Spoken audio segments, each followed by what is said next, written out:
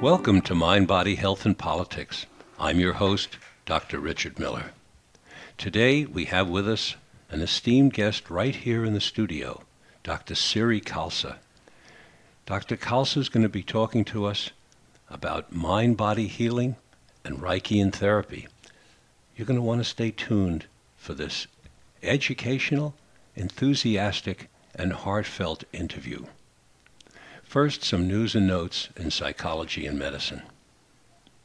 Some years ago, my assistant manager over at Wilbur Hot Springs, Meg Soliqui, went to a place down in San Diego where she ate raw food for 7 days and went on a mind-body health journey.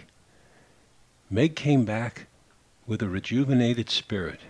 It was very interesting to watch. I was so enthused that I asked her to go back again a couple of years later, which she did.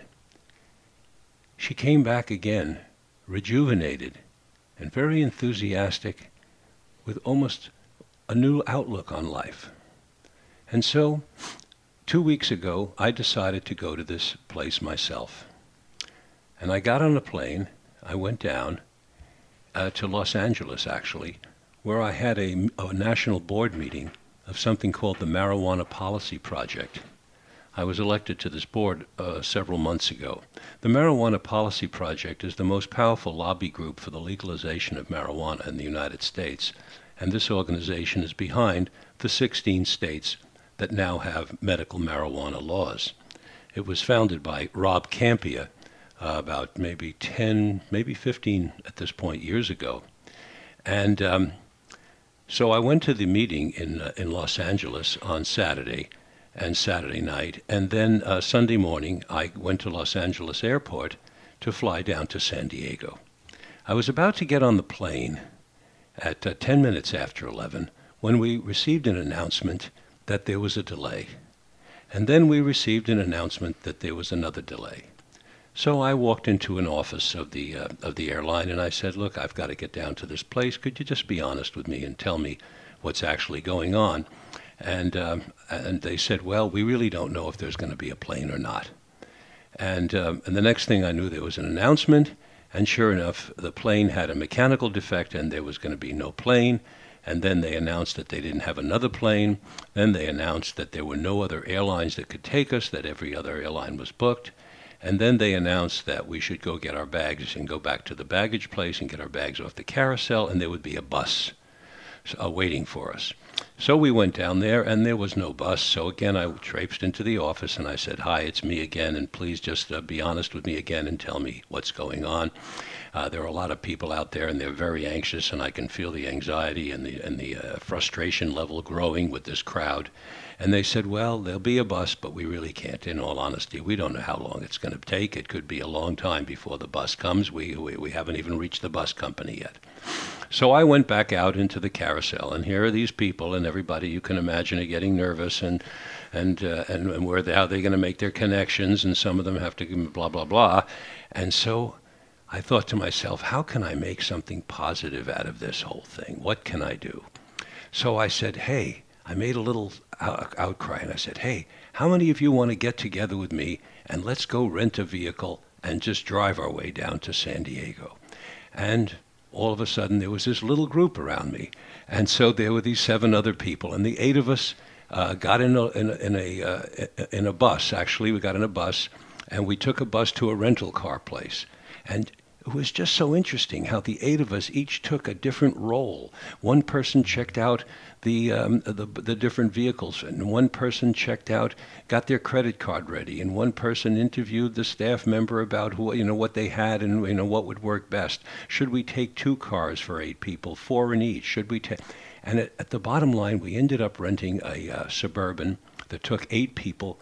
We got all 8 of us and all of our luggage into it. And we got into the vehicle together, and we had a love fest. And we just had the most wonderful time, and we introduced ourselves to each other. 5 of them were scientists they were global positioning experts, and they were going to a conference of 24,000 people down in San Diego. There was a border guard from San Diego who had this dangerous job working on the border. There was myself, a clinical psychologist, and there was an economist. And it was interesting how we took different roles. Oh, and then there was the curator of the Arboretum in Davis, California. Mia was her name. And as we drove and navigated and did different things, each of us took different roles, and it was a collaborative majesty. And we've been communicating. And then when we left, we turned in the vehicle. The same thing happened. As one person took over the economics, figuring out how much money we laid out and how much each person owed. And then another person collected the money and gave it to the person who put their credit card up. And since then, the 8 of us have all been in contact with each other. And we've been sending, and there were group photographs that we took, and we've been sending photographs to one another. And then one person took charge of communicating with the airline to get our money back, and then sent the letter to everybody for editing and who wants to put in more information. And it was a delight in a collaborative, in turning something that could be potentially very inconvenient at most, right? It would be a big inconvenience, turning it into something positive.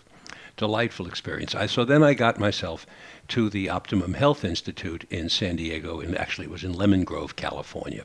And for 7 days, I ate raw food, cold raw food, obviously cold because raw food isn't cooked. And for 3 of the 7 days, I fasted. I had a juice fast only. And we did very light yoga exercises, very light, and we had classes twice a day in mind-body health. And it was a very interesting experience, an educational. People came from all over the world. There were people from Russia and people from Turkey. I got friendly with a man from Turkey who lives in Reno. All Americans, but from other countries who had moved here, from Persia, from Turkey, from Russia, from France, all there for their health.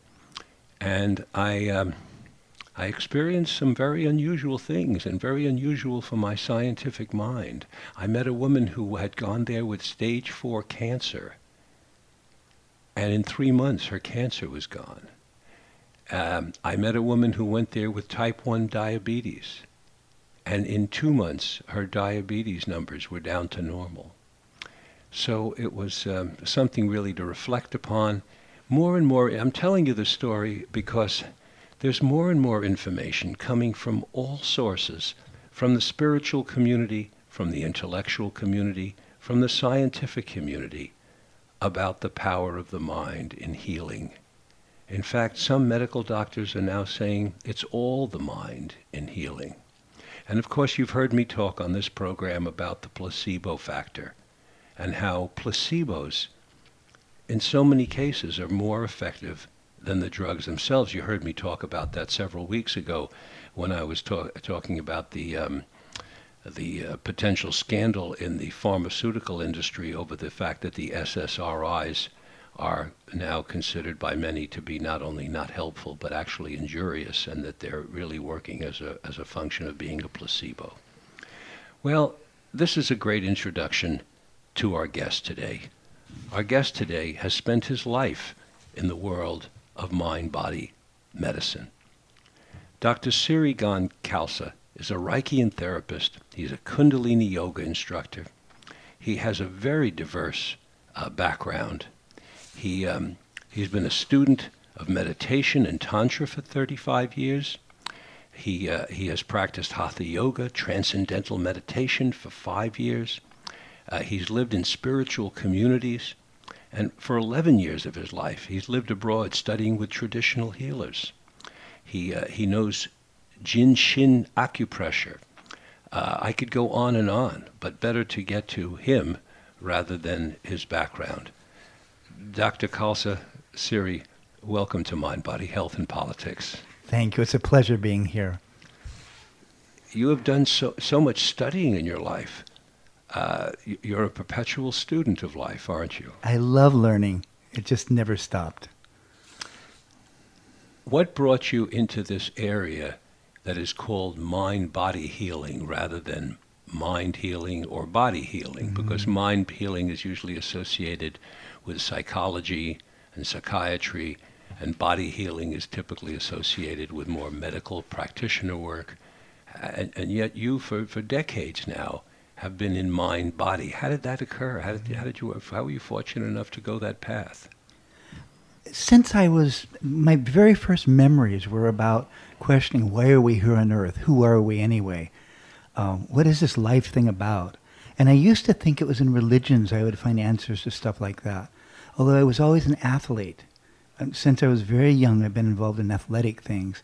And I noticed that through using my body, I could access a lot of the miraculous things I was looking for. It wasn't just the reading, it was the physical experiences that opened up a lot of surprising things. For example, the big surprise for me is I boxed for 15 years.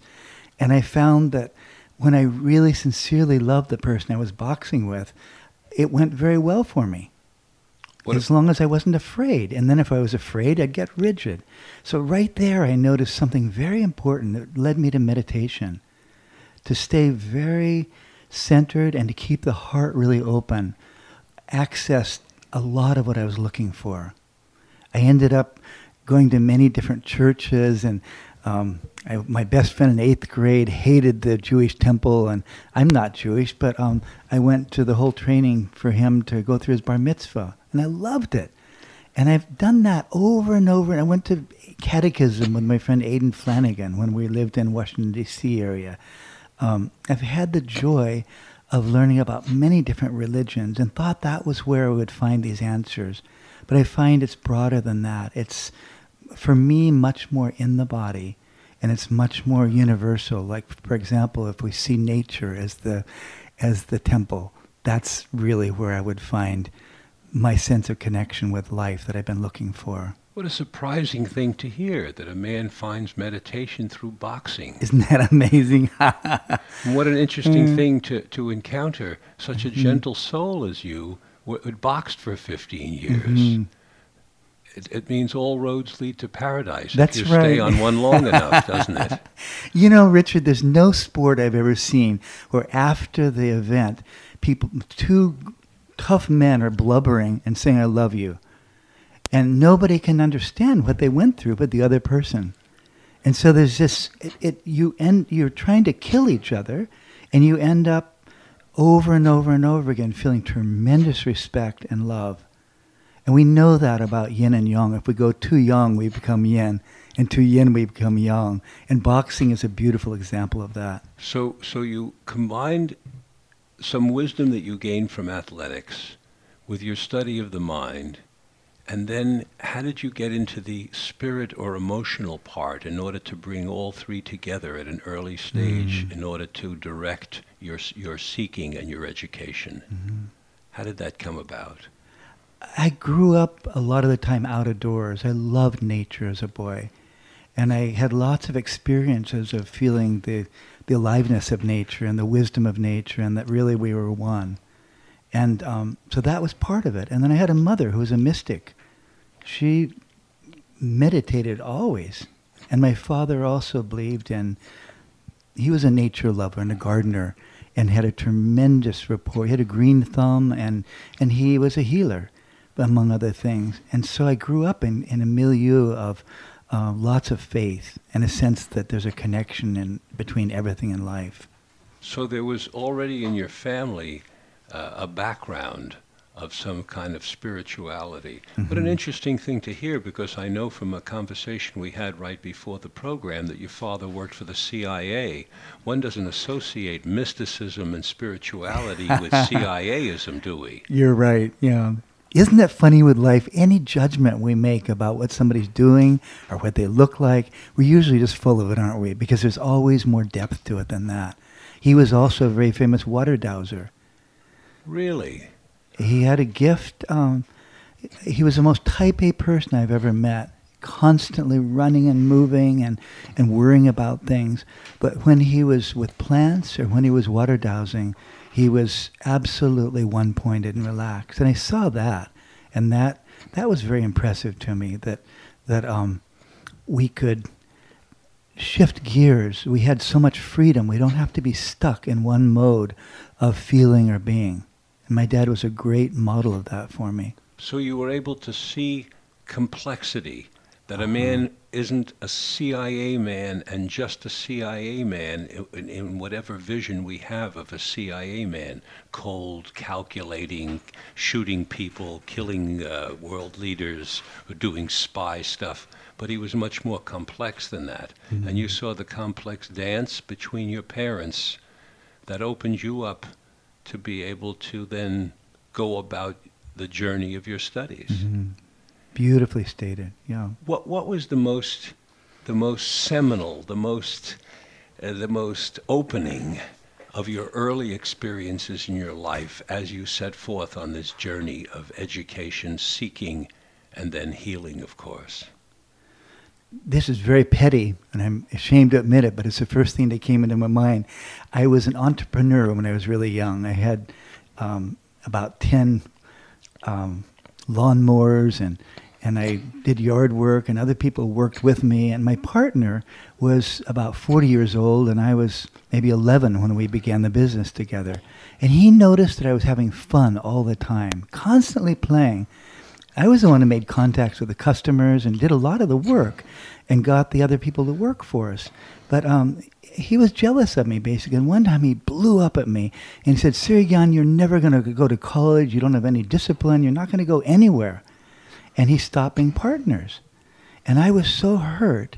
And that was a huge impetus to me to go to university, to get a master's degree, to get a doctorate, to get all but 2 chapters done and a second doctorate, and to keep being an explorer about what are we doing on Earth? What is our connection between each other? What are our potentials? His doubting me, since I loved him so much, and there was such a bond between us, it felt like such a betrayal. It was a spark plug to keep me in deep inquiry for many, many years. Into the hugest questions. What are we doing here? What it's all about, huh? Where do we come from? Where are we going? Right. But, Siri, I'm going to take the liberty of asking you a very personal question right here on the radio, which I'm going to be asking more and more people, because I was very moved and influenced to read that the great astronomer and physicist Carl Sagan, his widow, was allowed to admit by letters that he wrote before he died that he made some of his greatest discoveries, some world-shaking discoveries, under the influence of lysergic acid diethylamide, known to the public as LSD. He was so afraid, evidently, of our culture and what our culture would think about him, or what our culture, our culture would act towards him, had they known while he was alive that he made these great discoveries under the influence of this medicine, that he didn't tell anyone, only allowed his widow to say it after he died. Mm-hmm. But now we know, the truth is out, that he used LSD as a medicine for his discoveries. He used marijuana as well. Mm-hmm. Have you taken any of these medicines, and have they had any such influence on you in your path? Richard, if I answer this question, you're going to have to promise to tell no one. This is between you and me and anybody else hearing it. I personally will promise to tell no one. However, the walls have ears in this room. And it's quite possible that there are others listening. Maybe I've heard that at least 5 are out there. When I was a senior at UC Berkeley, where I graduated from with honors, I would fast and meditate for hours and hours and hours. For several days I would fast, and then I'd go into the Berkeley Hills and take LSD alone. And that was a turning point in my life in seeing the connection between everything, the connection between human beings and plants, the aliveness of the earth, that we all are absolutely clairvoyant, but our fears stop us from that knowing. So I got huge insights from that, but I grew up very Christian and very under the sway of Western morality, and your dad was CIA. Yeah. So my dream was to find a natural way of accessing those kind of insights, and then some years later, I bumped into a Kundalini yoga class, and that's the yoga that involves more breathing than any other yoga. It's breath and movement together. And they find that by certain kinds of exercises, we can change our brain waves so that they resemble those of somebody who's meditated every day for 40 years by breath and movement. And I was just, the first experience with Kundalini Yoga, I astral projected, I saw auras. It opened up a whole world that I wanted to gain naturally without LSD. So I started doing it 8 to 10 hours a day. The Kundalini Yoga. 8 to 10 hours a day of breathing exercise. For 3 years. And how old were you then? 26. And how old were you when this LSD experience took place? 23. And how old are you now? 66.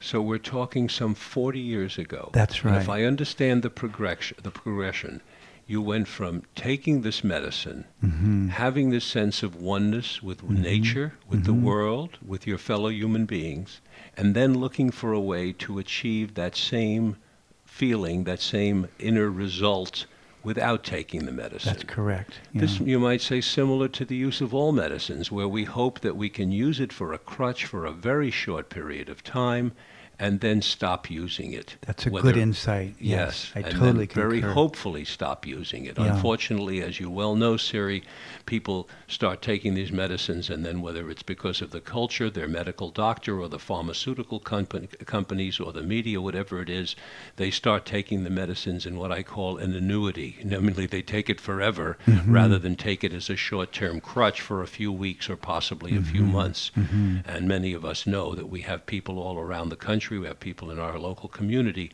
who are taking these various kinds of psychoactive medicines, be it Prozac, Abilify, Wellbutrin, Zoloft, Effexor, Seroquel, on and on and on, you know. And then, of course, the pain-killing medicines. They're taking them not just for weeks and a few months, but for years and years and years. And we can't even measure the effects. But you went a different route, and that's what's important here. You went the route of, I learned about it from the medicine, and now I'm looking for a natural way. And you did find it, and one of the ways you found it, I hear, is in breathing yoga.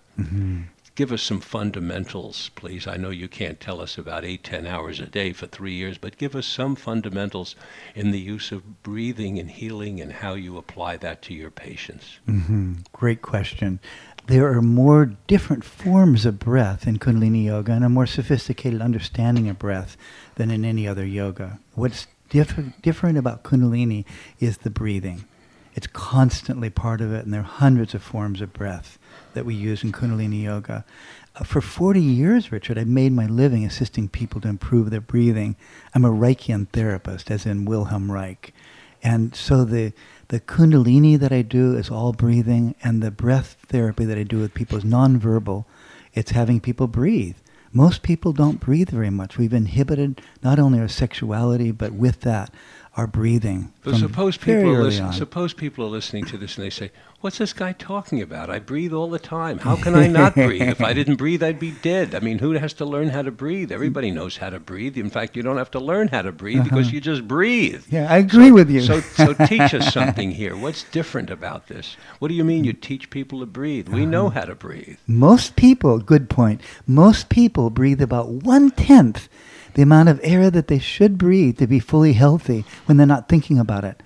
We have a huge capacity to imagine if a person got 10 times more air through and they're not thinking about it.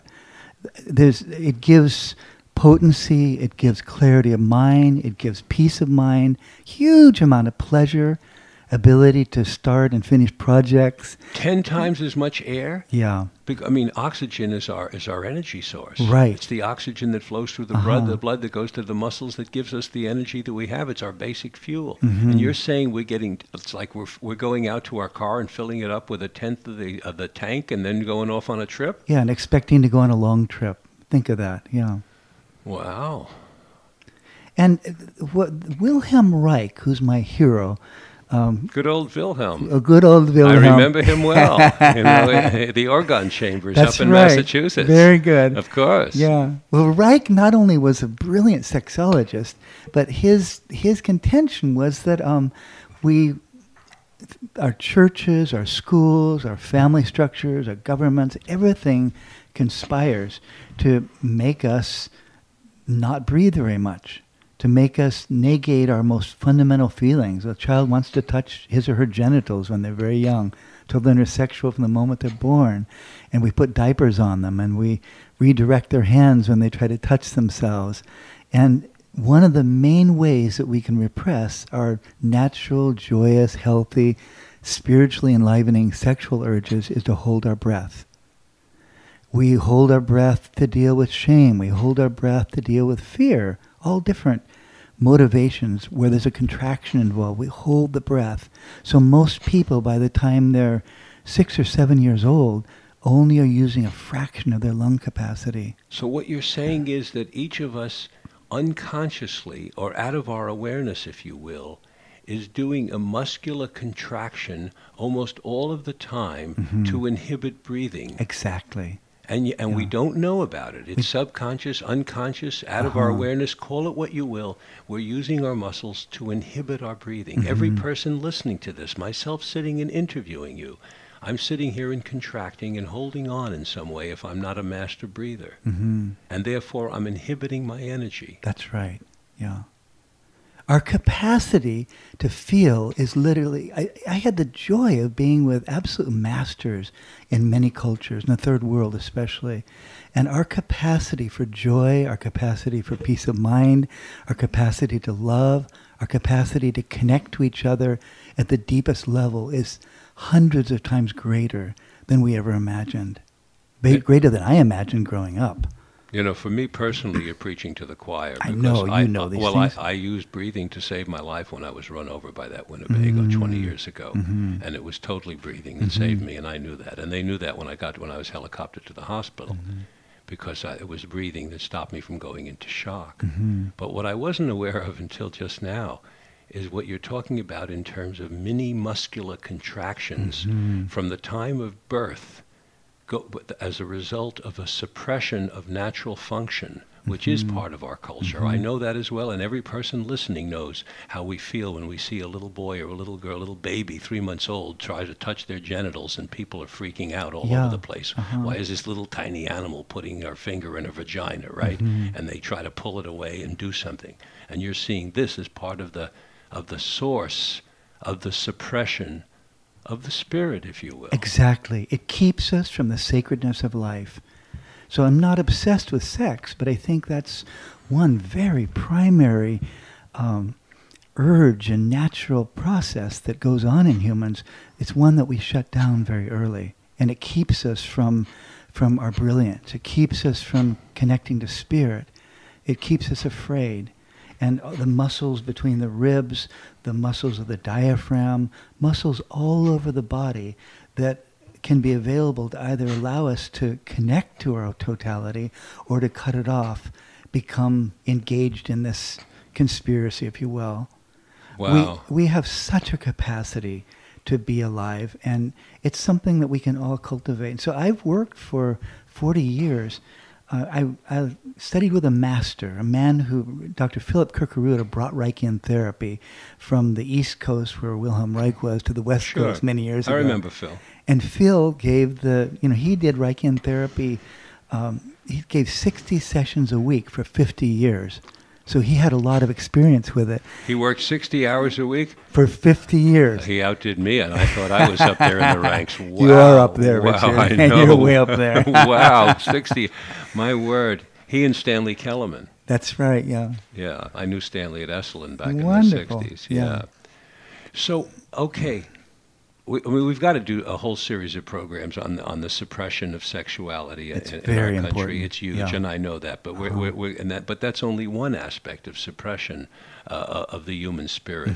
So, but breathing is a way out of the suppression. We don't want to spend too much time on diagnosis. We want to spend time on what to do about it, the treatment plan, right? It's enough with what's wrong. We got to get to how to make it right, how to make it right.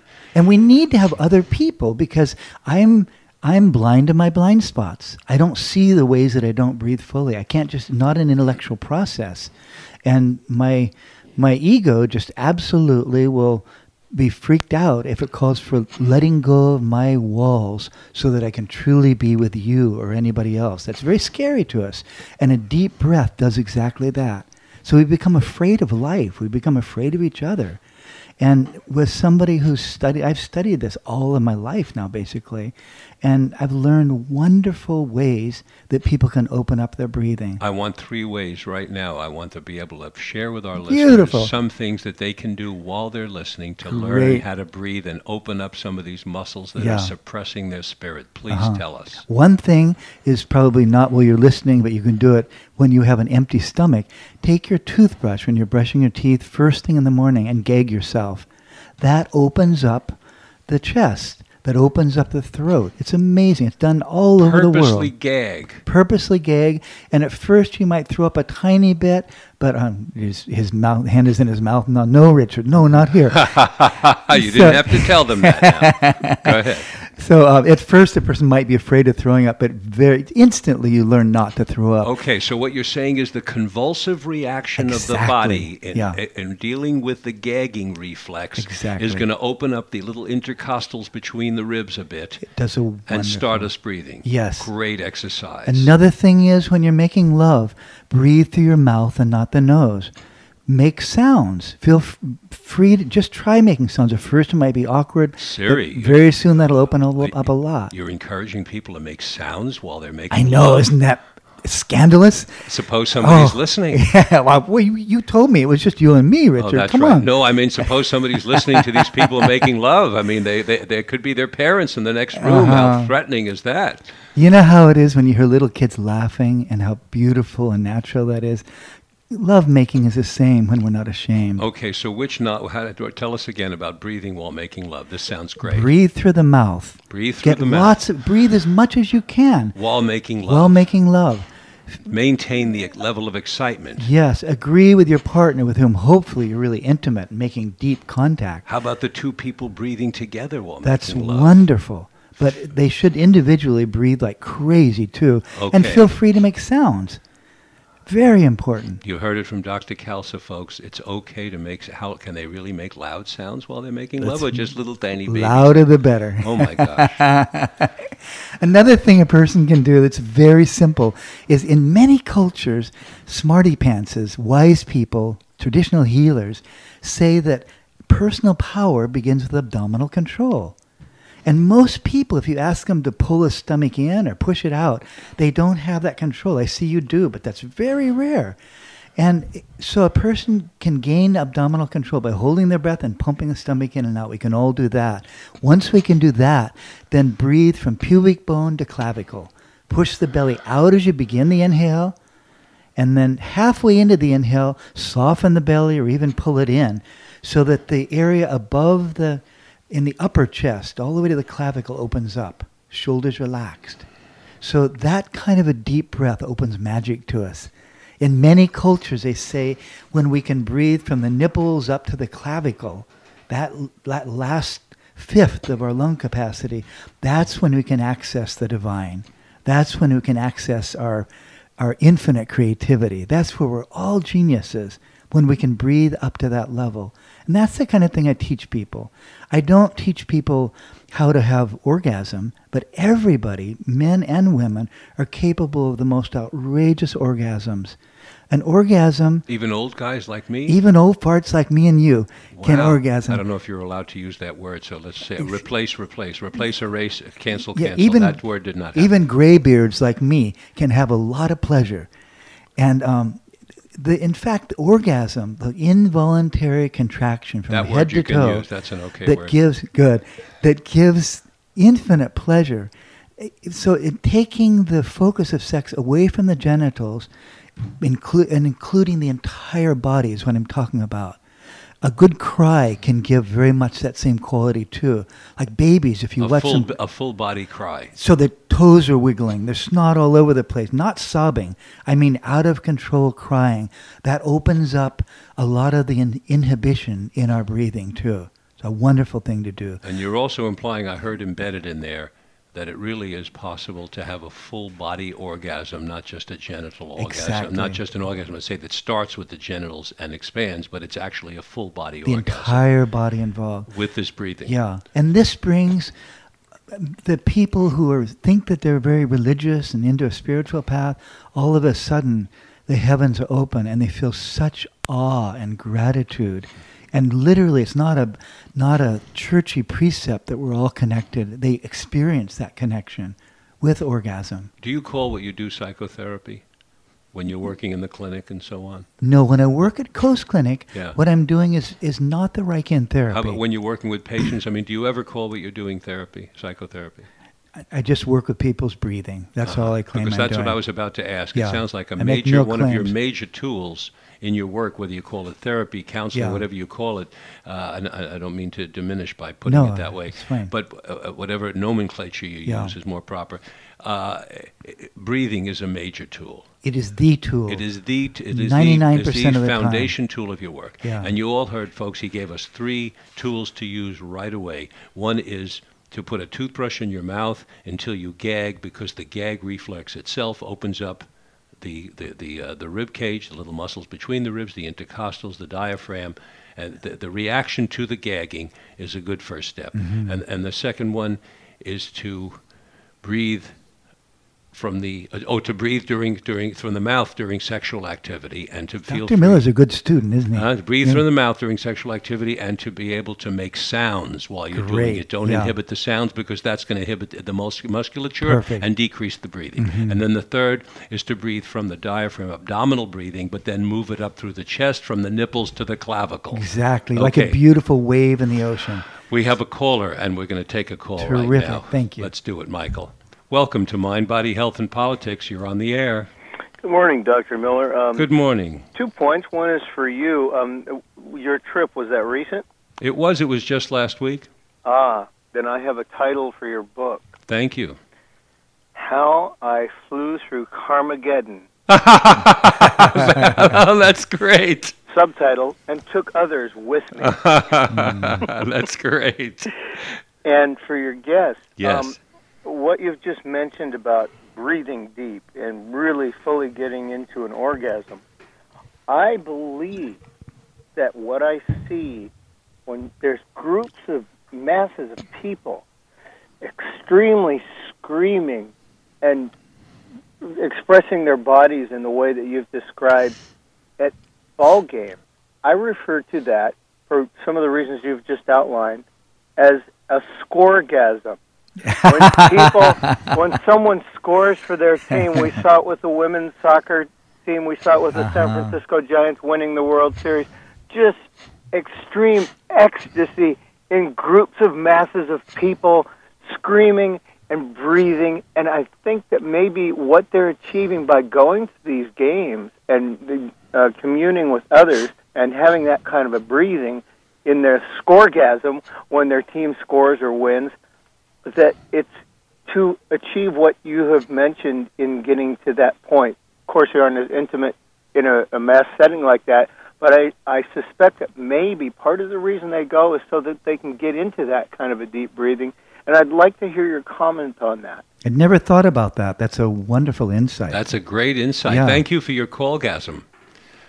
So obviously, anything that can get us to making loud sounds, clear sounds without strain, anything that can get us so that our whole body is engaged in what we're doing, like the scoregasm you're talking about, and anything that can have a huge energy. Like I spent 6 years in Africa, mainly with traditional healers, and at a soccer game there with 20,000 fans, it's like 100,000 fans here. The energy level and the sound. And it's very, very, very electric and healing being in such an environment. I totally agree with you. Unfortunately, we don't do that every day. We need to breathe deeply and uninhibit our breath on a more regular basis. I get up every morning for 40 years at 3 and practice my breathing and meditation and chanting from 4 to 6:30. And that isn't even enough. That's Wow. a lot. 2.5 hours for 40 years 4 o'clock in the opens up a morning. lot, but there's still more to go. What time do you go to sleep? About 11:30 or 12. So you sleep 4 or 5 hours a night. Yeah, anybody who does yoga on that regular basis, their body is more relaxed than it would have been otherwise. I needed 8 or 9 hours when I began the yoga. Now I'm just a lot more relaxed all the time. I don't need to crash for so many hours to recharge. So you do this breathing yoga every day. Yes. Do you also do stretching yoga every day? Or There's how often breathing and stretching and movement within this yoga. It's free. Anybody can come to it. It's at the Stanford Inn from 4 to 6:30 a.m., 7 days a week in the yoga room. You're all invited. So you don't just get up and do yoga. You actually get up and prepare yourself. You must get up at around 3 or something in order to get to this hotel where you do the yoga class. This morning I got up at 2:30. I take a cold shower till the water feels comfortable. I gag myself, I chant and meditate and set my intention and feel a lot of gratitude for life. Gratitude. And then I drive from Pudding Creek to Stanford Inn every morning, and I do it with a bunch of other people, not just insomniacs, people who love it. We do it together. There's no charge for it. If you're interested, you can contact me at 707-813-1132 to do say the it free again. yoga. Give them the number. Free class, you have to be able to say it over and Such over a again. deal, you should do it. Go ahead. It's area code 707-813-1132, or you can look it up on my website, reichianinstitute.org, REICHIAN institute.org. Outstanding. You just said something about gratitude, and I've developed a little slogan lately about life is about attitude, and the way to have a great attitude is to have gratitude. Beautiful. Talk to us about gratitude. In every tradition of the world that I've had the honor of dipping my little toe into, Richard, they talk about gratitude as a key, the alchemy for self-transformation and for healing, the alchemy for tapping into our joy and our deepest sense of meaning in life. Gratitude opens everything. Is it enough to be grateful as I am just to be alive, or do we need to be grateful for more than that? I don't think there's no right or wrong with gratitude. Just being grateful in and of itself gives us a special feeling. Absolutely. And it's the special feeling that leads to healing, isn't it? That's correct. It opens up doors that one couldn't imagine otherwise. More and more work is being done in the area of healing now, both in this country and around the world, using tones, because we're becoming more and more aware that our biochemical, physical structure, our neurotransmitters, our nervous system, responds to vibrations, and sound is a vibration. Tell us something about the place of sound in your healing work, please. Both yogis thousands of years ago and Wilhelm Reich recognized that specific sounds open up specific areas of the body in specific ways. And so Reich was a master at having people make exactly the tone that will allow that person's chest or diaphragm or pelvis to begin vibrating and to come alive. This tone is very important. It's part of breath, of course, too. And the yogis, I spend over an hour chanting every morning. And it's not just chanting songs, it's making specific sounds that allow us to access altered states of consciousness where gratitude is just a natural function. Let me interrupt and take this call over here. Yes. I see a light flashing. Welcome to Mind, Body, Health, and Politics. You're on the air. By golly, I got through. That's amazing. We got you through. Hello, are you there? Yeah, I'm here. Okay, what's your question or comment? With your guest, I would like to ask him if he's familiar with Shibui. Thank you. No, I'm not. I have more. Okay. Are you familiar with Shibui? No. Okay, it's basically the art of Japanese gardening. Oh.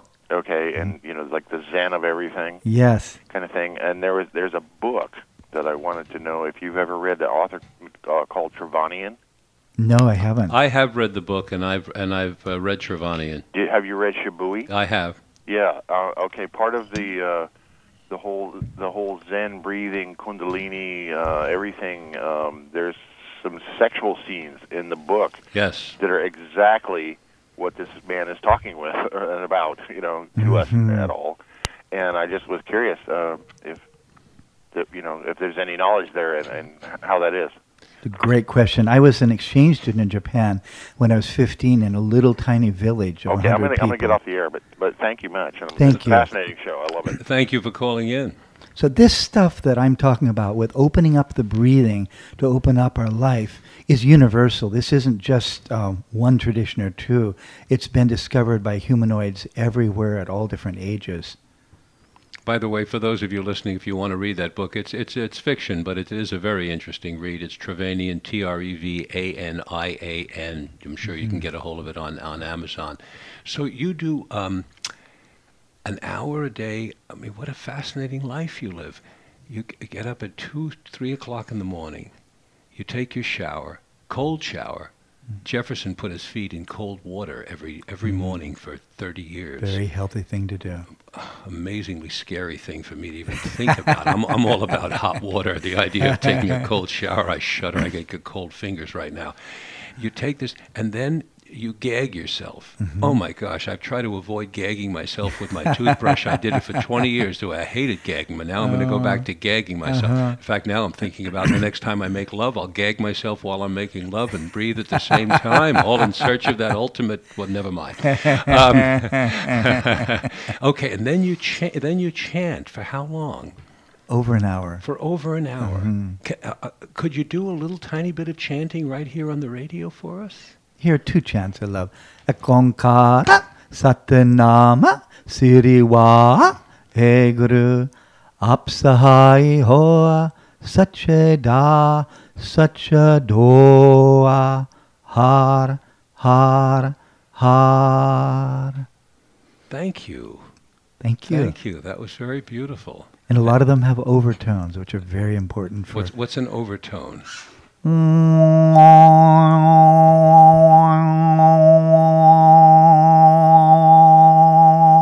This is not a radio alert. This is an overtone. That was amazing. That sounded like several instruments at once. Do it again, please.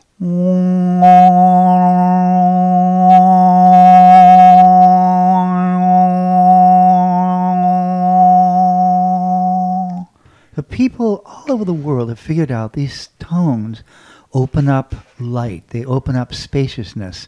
When we feel stuck in any way, they can help to unstick us. Siri, I've got to try something right now. This is so exciting. I'm starting to sweat here.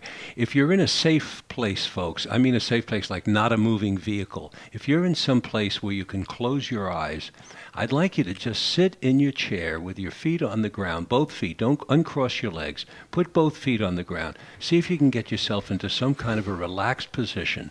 I'm then going to ask you to close your eyes, and when you close your eyes and breathe the way Dr. Khalsa, Siri, is telling you to breathe from the abdomen, I'm then going to ask him to make this sound and see if you can let this sound envelop into your consciousness. I think we've got an interesting experiment here. You ready, folks? Just do that. Sit in a comfortable position. Get your feet on the ground. See if you can let your shoulders relax.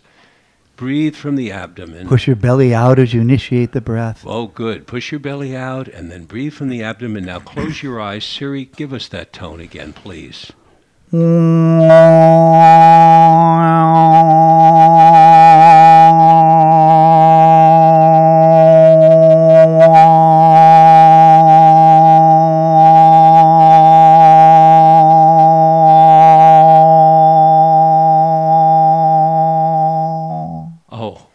That is so beautiful. I've got to tell you, I did the experiment while you were doing the chant. I closed my eyes. I saw orange light just sort of go out throughout my entire body. Beautiful. That was a beautiful demonstration. As part of the Mendocino Music Festival, they're having throat singers, I think on Friday. I can't remember when. But you can hear people who are truly masters of making these types of therapeutic sounds right here in Mendocino. Okay, so we now have 2 modalities. They're non-invasive. They're not drugs or medicine. They're not even something you eat. They don't cost anything. One of them is breathing. You gave us 3 different ways to breathe to start out. Another is chanting, is looking for some way to sound, to make a sound, to find a sound that causes a resonance in our system that is a relaxing resonance, such as the one that you just made. Yeah. So those are 2 of the modalities. Do you have a third that you work with frequently? What's another one in your toolbox that you bring out? I made my living for 5 years You may have heard of Barbara Bashard, a real master of acupressure on the Mendocino coast. I apprenticed with the same master she did. I own a tea garden. So I made my living for a number of years taking people's pulses and holding acupressure points on them and breathing with the person, synchronizing my breath with the person I was working with. And I still include that I make my living doing the Reichian therapy, and I include some acupressure every time. Acupressure. These are things very simple points that anybody can learn to hold on themselves to open up areas that stop us from being ourselves more fully, stop us from being relaxed and joyous and connected to our life purpose. I love tools that people can do by themselves and they don't need someone else around to do it. We're going to take another call here. I see that light flashing again. Thank you, Michael. Welcome to Mind, Body, Health, and Politics. You're on the air. Hi there. Hi there. I would like to offer another very simple bit of breathing information. Thank you. And also, I had to call the main number to get the number to call. So because I neglected to give the number, 707-937-5103. Thank you for reminding me. Okay. I have something that's extremely simple, simpler than anything you can imagine. And what it is extending the exhale. Extending the exhale. Good idea. Because if you think about it, when we're in an alarm mode, to use simple terms, we tend to breathe in up into the chest and through the mouth. So we can think of the inhale as taking us a little more towards alarm, and then when we're at rest, our exhale is actually longer than the inhale. So when we purposely extend the exhale, it sends a message back to that limbic system, the brain, the clearinghouse for the nerve system, that, hey, the exhale is longer than the inhale, must be at rest. So it really sends a direct message back to the brain, and it's the simplest thing you can do. Thank you very much. You're entirely right. That's so simple and so important. Good. Well, thank you. And if any of my clients are listening, they'll know who this is. Okay. Thank you so much for calling in. All right. Bye-bye. Breathing. Chanting. Finding special acupressure points. I see you pointing to one right now. It's hard to describe over the radio, but it's right near the base of the thumb, in between the thumb and the forefinger. Press on my hand in that way, please. I see another call. Oh, wow, I feel electricity going right up my body. Let's take that call, Michael. Thank you for calling in. Hello, welcome to Mind, Body, Health, and Politics. You're on the air. Hello. Hi. I just want to add that in the Mayan language, the word for singing means both praise and grief, the understanding being that if you don't sing, you will get sick. I think that's directly related to your conversation on breathing. Beautiful point. Thank you. Beautiful. Thank you so much. If you don't breathe, if you don't sing, you'll get sick. Do a little singing every day. Another thing a person can do that's very simple is to laugh. At first, to laugh artificially, big belly laugh. Oh, you're good. For several minutes. And it opens up a lot of the respiratory capacity that we should have open all the time. But it's the full body laughter where after a while we're not pretending, we're just overcome with the joy of the laughter. So it's sort of like those people who say, oh, but that sounds contrived, until you point out to them, well, so is turning the tap at the sink, but the water does come out. So that if you do this make-believe false laughter, it turns into real laughter. Absolutely. And the research, by the way, there's scientific research on this, that actual starting with a false laughter, ha ha ha ha ha ha ha, and then all of a sudden you're into real laughter, actually changes the neurotransmitters. It changes the chemical function. By the way, folks, there's a book you all have to at least take a look at that is related to this topic. It's by an almost Nobel Prize winner, and I say almost because she'll tell you in the book how gender politics prevented her from winning the Nobel Prize. But her name is Candace Pert, And the book is called Molecules of Emotion. I love that book. You'll love that book. Yeah. It's a great book. And one of the bottom lines of Candace Pert's wonderful book, in fact, I ought to invite her on the program and talk about it. It's such a I fabulous love book. her voice. I love hearing her speak. Yeah, she's terrific. One of the bottom lines of her book is that, if you put a little tiny bit of chlorine in one end of a swimming pool, you can measure it at the other end of the swimming pool almost instantly. That's exactly how our body is.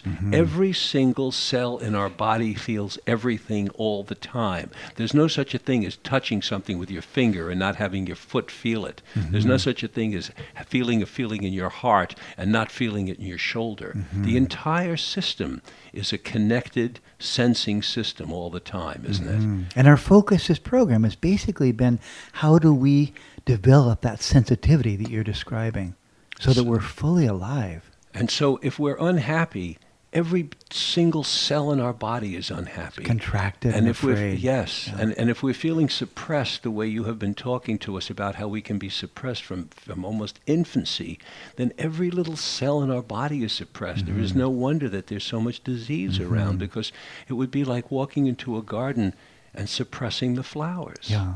And Little that's tourniquets around the stem of every flower. and choking it off, Yeah. so that it only breathes 1/10 of the amount that it can breathe, which is what you're telling us, that each of Exactly. us, that myself, Mike, you're not you, because you're such a student of this and a practitioner, but that we're walking around breathing 1/10 of the air that we possibly can. This is phenomenal. I mean, this is like hearing that we're only using 1/10 of our brain. In fact, maybe the two are related. Maybe the brain isn't getting enough Absolutely. oxygen. You're totally right there, Richard.